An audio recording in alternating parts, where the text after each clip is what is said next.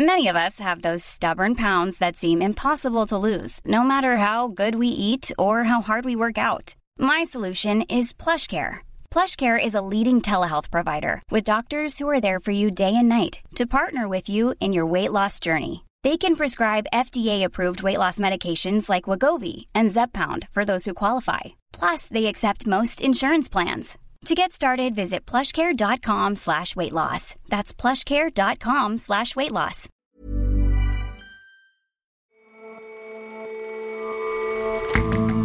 Hello and welcome to The Intelligence from The Economist. In London, I'm Jason Palmer.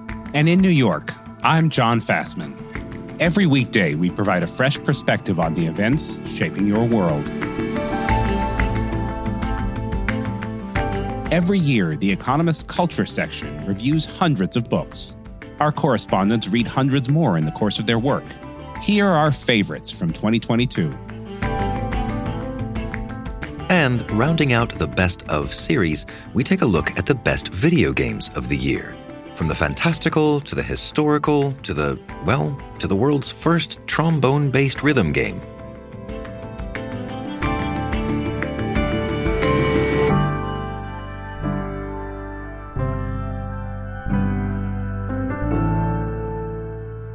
But first,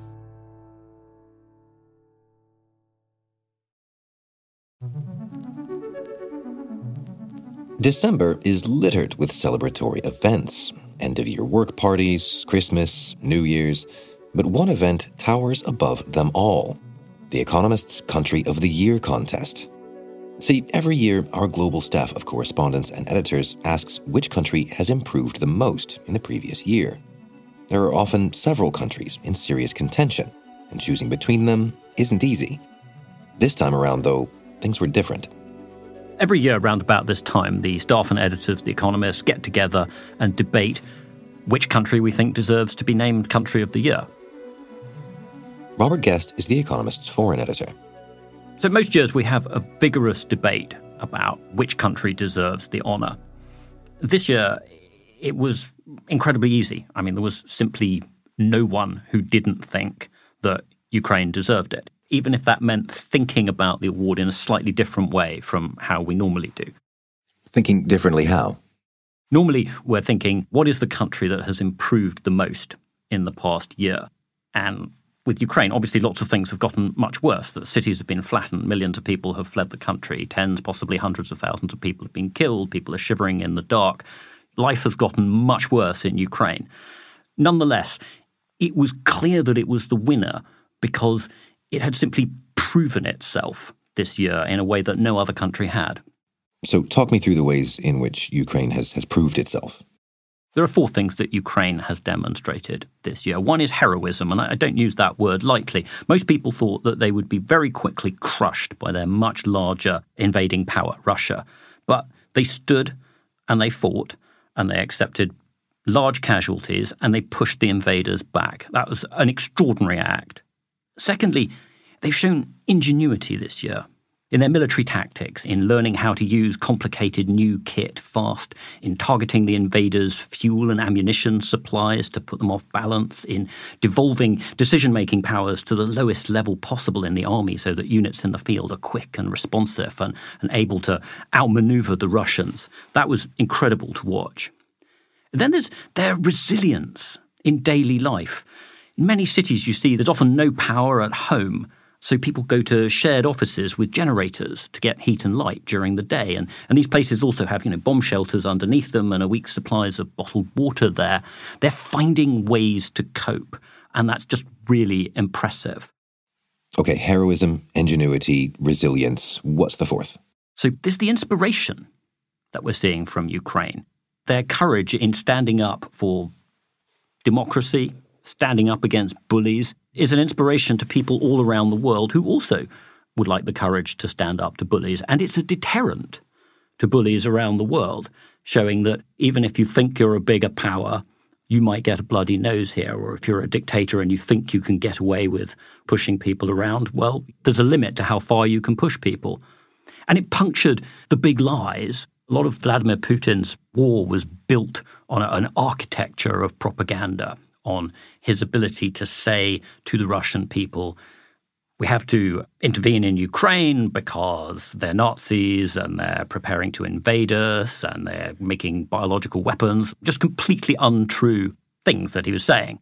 And that's been punctured. People just, for the most part, don't believe these things. And if it's showing the limits of how far even a very unpleasant despotic regime can go in altering people's understanding of reality, that's a wonderful thing if the Ukrainians can manage that. With that inspiration in mind, then, what lessons do you think other countries can take from the example that Ukraine has set this year? I think the principal lesson to draw is that you have to stand up to bullies. That if, as has happened in the past, you make large concessions to them, they just want more. Okay, the rest of the world, the West is helping Ukraine to defend itself against the Russian invaders. But also, Ukraine is helping the West, because if Putin is not stopped in Ukraine, he will go on to the Baltics or Moldova or Georgia.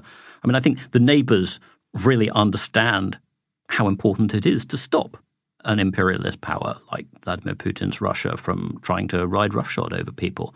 So they're putting their lives on the line to defend not only democracy, but also the very important global principle that you don't try to change borders by force of arms. And that's an absolutely crucial part of the architecture of global peace, and it's worth defending. And insofar as it is quite an international conflict in that way you described, did any other countries appear near the shortlist simply for their own reactions to this war? Yes. I mean, I think it started before the war when the American intelligence services particularly, but also the British, were very on the ball with seeing what Vladimir Putin was planning to do at a time when almost no one, even in Russia, believed that he was planning to do it. They were saying, he's going to invade. It's not a bluff.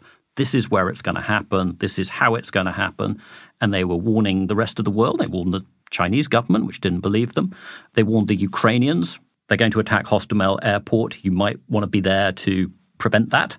So the Americans were very ahead of the game in providing intelligence. They and the Europeans have been very good in terms of supplying weapons to the Ukrainians and money to keep Ukraine afloat. So that's been very commendable. Then we've seen that the places that have taken refugees, Poland, which is not previously known for its extraordinary hospitality to people from other parts of the world, has been very, very hospitable to Ukrainian refugees. And the whole of Europe has made it quite easy for them to move temporarily, to live there and to go to school and work. So there's been a lot of pulling together there. A lot of the rest of the world has tried to help here. But the people closest by, the people with the biggest stakes in it, so that's the Europeans and the Americans, I think have done a pretty good job. International help aside, Ukraine is still, as you say, rightfully and unanimously our country of the year for 2022. Given all those qualities that you mentioned, how do you see things going in 2023? Well, I think this war is going to be a long haul.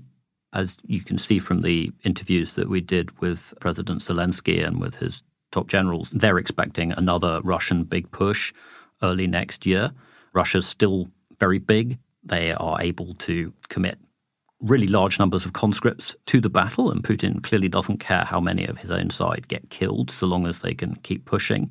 He's terrified of being embarrassed by, launching a big war and then failing to win anything, which would be a very bad look for a despot like him. So he's probably going to keep pushing. And it is essential that the West continues to help Ukraine defend itself. I don't think there's any doubt that the Ukrainians have the will to keep fighting, but they do need the means as well. At some point, with luck, the Russians will get exhausted, but we're a long way away from that point. And we're a long way away from a point where any kind of sustainable peace can be negotiated, because Russia's starting point is that you have to give us a large portion of your country. And the Ukrainians just simply won't accept that, because they'll know that that's a staging point for taking even more in the future. Robert, thank you very much for joining us. Thank you.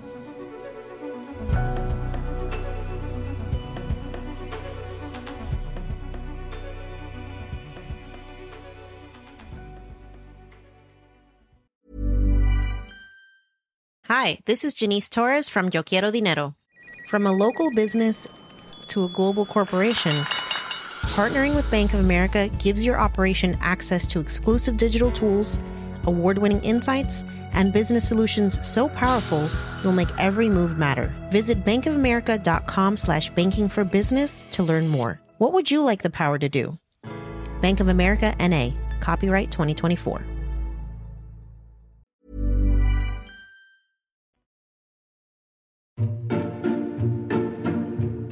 Authors help us make sense of the world we live in, or at the very least to escape it for a little while. And in 2022, there was a lot to make sense of. Our culture team has compiled a list to help you do just that. We enlist the help of all our correspondents to recommend the books that they've most enjoyed this year, in particular those related to their areas of expertise. Andrew Miller is our culture editor.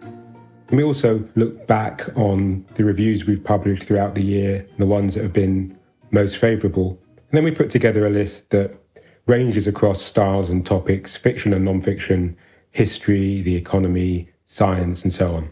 Annie, let's start big and broad. Were there any books that could help our readers make sense of the year's biggest news stories? Well, in our current affairs section, John, there was a book we recommended that recounted the history of economic sanctions in the 20th century, and it could help readers understand one aspect of the conflict between Russia and Ukraine. The book's called The Economic Weapon, and it was recommended by Rachna Shambhog, our business affairs editor. This year I read The Economic Weapon by Nicholas Mulder. It's an economic history of the use of sanctions during the period between the First and Second World Wars, and provides an assessment of how successful sanctions are in preventing military aggression. The book was fortuitously timed. It came out mere weeks before Russia invaded Ukraine and thereby became the target of a whole host of sanctions from the West. Another book that comes to mind has a rather broader perspective. It's called A Pipeline Runs Through It by Keith Fisher, and it's a sprawling history of oil from the Paleolithic era to the First World War. It explains how oil has always been as much a curse as a blessing for the people on whose land it's been found. It's a compelling read and also an immensely valuable guide to what is a great and terrible industry. So, Andy, those both sound like books that use history to help readers understand contemporary society. What about contemporary society itself, sociology? Books that can help readers understand sort of day-to-day life better? Well, John, we do have a category for culture and ideas. And one of the books we recommend there was suggested by Tamara Gilkspoor, our US public policy correspondent. It's called Of Boys and Men, and it's by Richard Reeves. Richard Reeves' new book, Of Boys and Men, flips the gender gap upside down. Reeves manages to highlight the uncomfortable fact that men are underperforming in many areas of life relative to women. He does this without falling into conservative or progressive traps. Young men are in trouble, yet few policymakers will listen. This book may be the key to finally being heard. And what about business and finance? That's always a big topic here. Are there any books our journalists recommend to readers this year? Well, John, that's a pretty crowded category, as you'd expect. But one of the books we recommended is called Butler to the World. It's by Oliver Bullough, and it was suggested by Matthew Valencia, an 1843 editor at The Economist. Kleptocracy and dirty money have become a hot topic over the past decade or so. And even hotter still, I would say, since the Russian invasion of Ukraine earlier this year. There were several books in 2022 on the topic, and I think the best of them is probably Butler to the World by Oliver Bullough, who's an investigative journalist based in London. It's well researched, it's riveting in parts, it looks in sort of lurid detail at how Britain has become a repository for oodles and oodles of dirty dollars, and how London has arguably become the money laundering capital of the world. And Andy, sticking with what we consider the back half of the magazine, meaning business, finance, science, are there any science books that our journalists recommended? Well, A Different Way to Look at the World is available in a book called An Immense World by Ed Yong. It's a book about animals' senses and how understanding them can reveal the hidden depths of the world around us. It was recommended by Alok Jha, our science correspondent and host of Babbage, our science and technology podcast. In this book, Ed Yong, what he does is to try and help us understand how much information there really is in the world by taking us through the senses that animals have and how they perceive the world. So people might know, of course, that bats can see, in inverted commas, by emitting sound waves and analysing what comes back. Bees, it turns out, can sense electric fields around flowers so they can get to the right places to pollinate and bring food back to their hives. And in this book, what you get is a series of really colourful characters, animals, people, scientists, who just reveal what's essentially a multi-dimensional world that is all around us, but something you don't think about and it remains hidden to you until you read a book like this. And finally, Andy, what was your favourite book this year? Well, John, one of my favourite books of the year is a novel called The Trees by Percival Everett. It's a funny and satirical and deadly serious book about racism and the legacy of injustice. It's got a crazy conceit at its heart. The plot involves a series of murders in the town of Money, Mississippi, which, as you know, is infamous as the location of the lynching of Emmett Till in 1955. Two hard-boiled detectives head down to Money to investigate. And it seems at first that this crime spree is connected to that lynching, but then the circle of comeuppance widens and it becomes a much broader look at the legacy of racism. All right, well, that's quite a holiday reading list. Readers who want to know more about what's on our list can find them at economist.com in the culture section. Andy, thanks very much for stopping by today. Thanks for having me, John.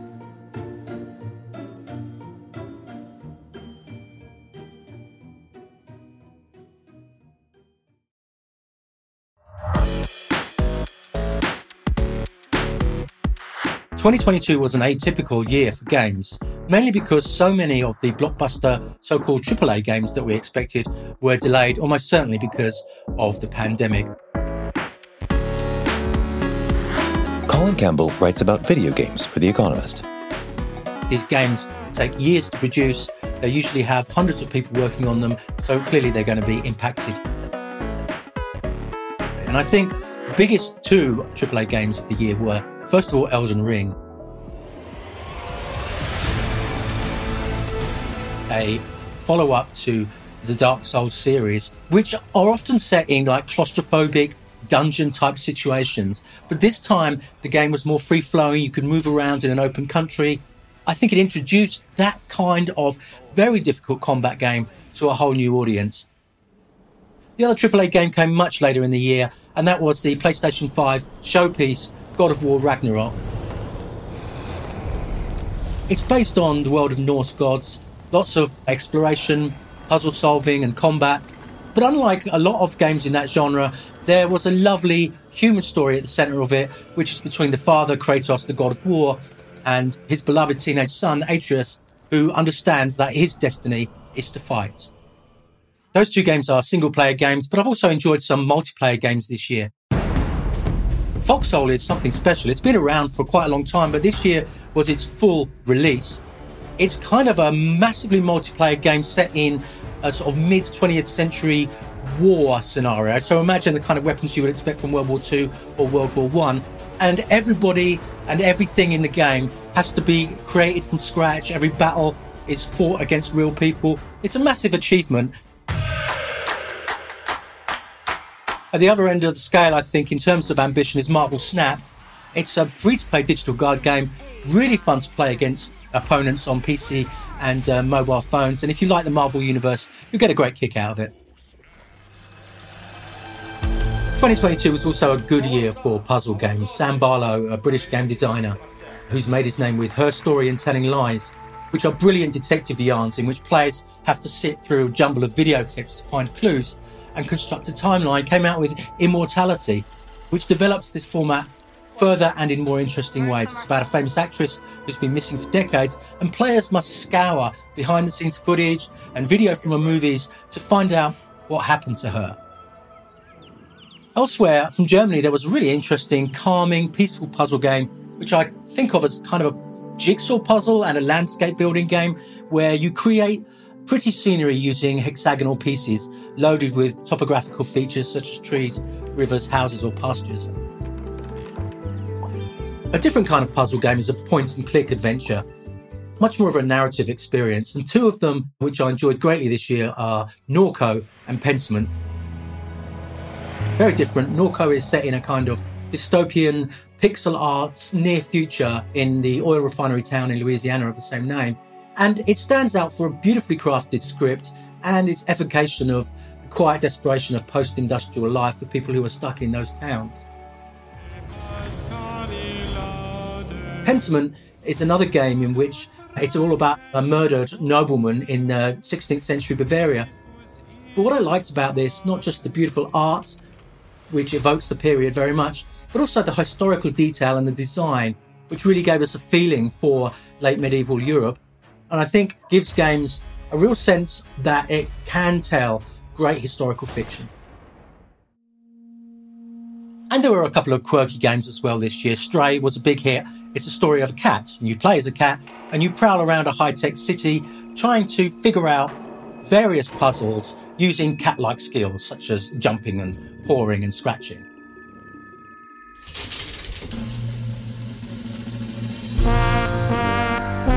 Perhaps the weirdest game of the year, the weirdest hit of the year certainly was Trombone Champ, which came out of nowhere. It was advertised amusingly as the world's first trombone-based rhythm music game, but it became a viral hit after its release in September. Players rushed to post silly videos of themselves trying to provide trombone accompaniment to old songs such as Auld Lang Syne and God Save the King.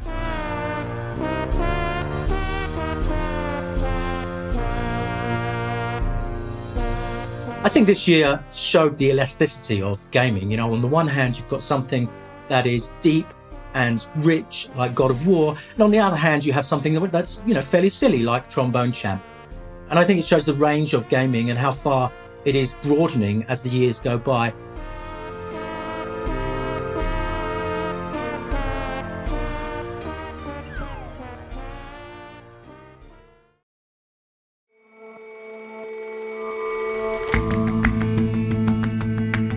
That's all for this episode of The Intelligence. Let us know what you think of the show. You can get in touch at podcasts@economist.com. And you can subscribe to The Economist at economist.com/intelligence offer. The link is in the show notes. We'll see you back here tomorrow.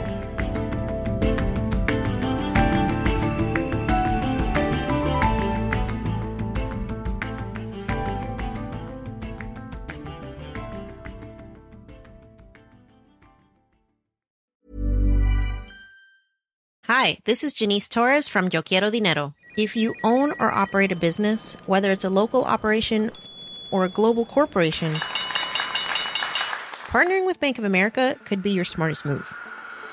By teaming with Bank of America, you'll enjoy exclusive digital tools, award-winning insights, and business solutions so powerful you'll make every move matter. Position your business to capitalize on opportunity in a moment's notice. Visit bankofamerica.com/bankingforbusiness to learn more. What would you like the power to do? Bank of America, N.A., copyright 2024.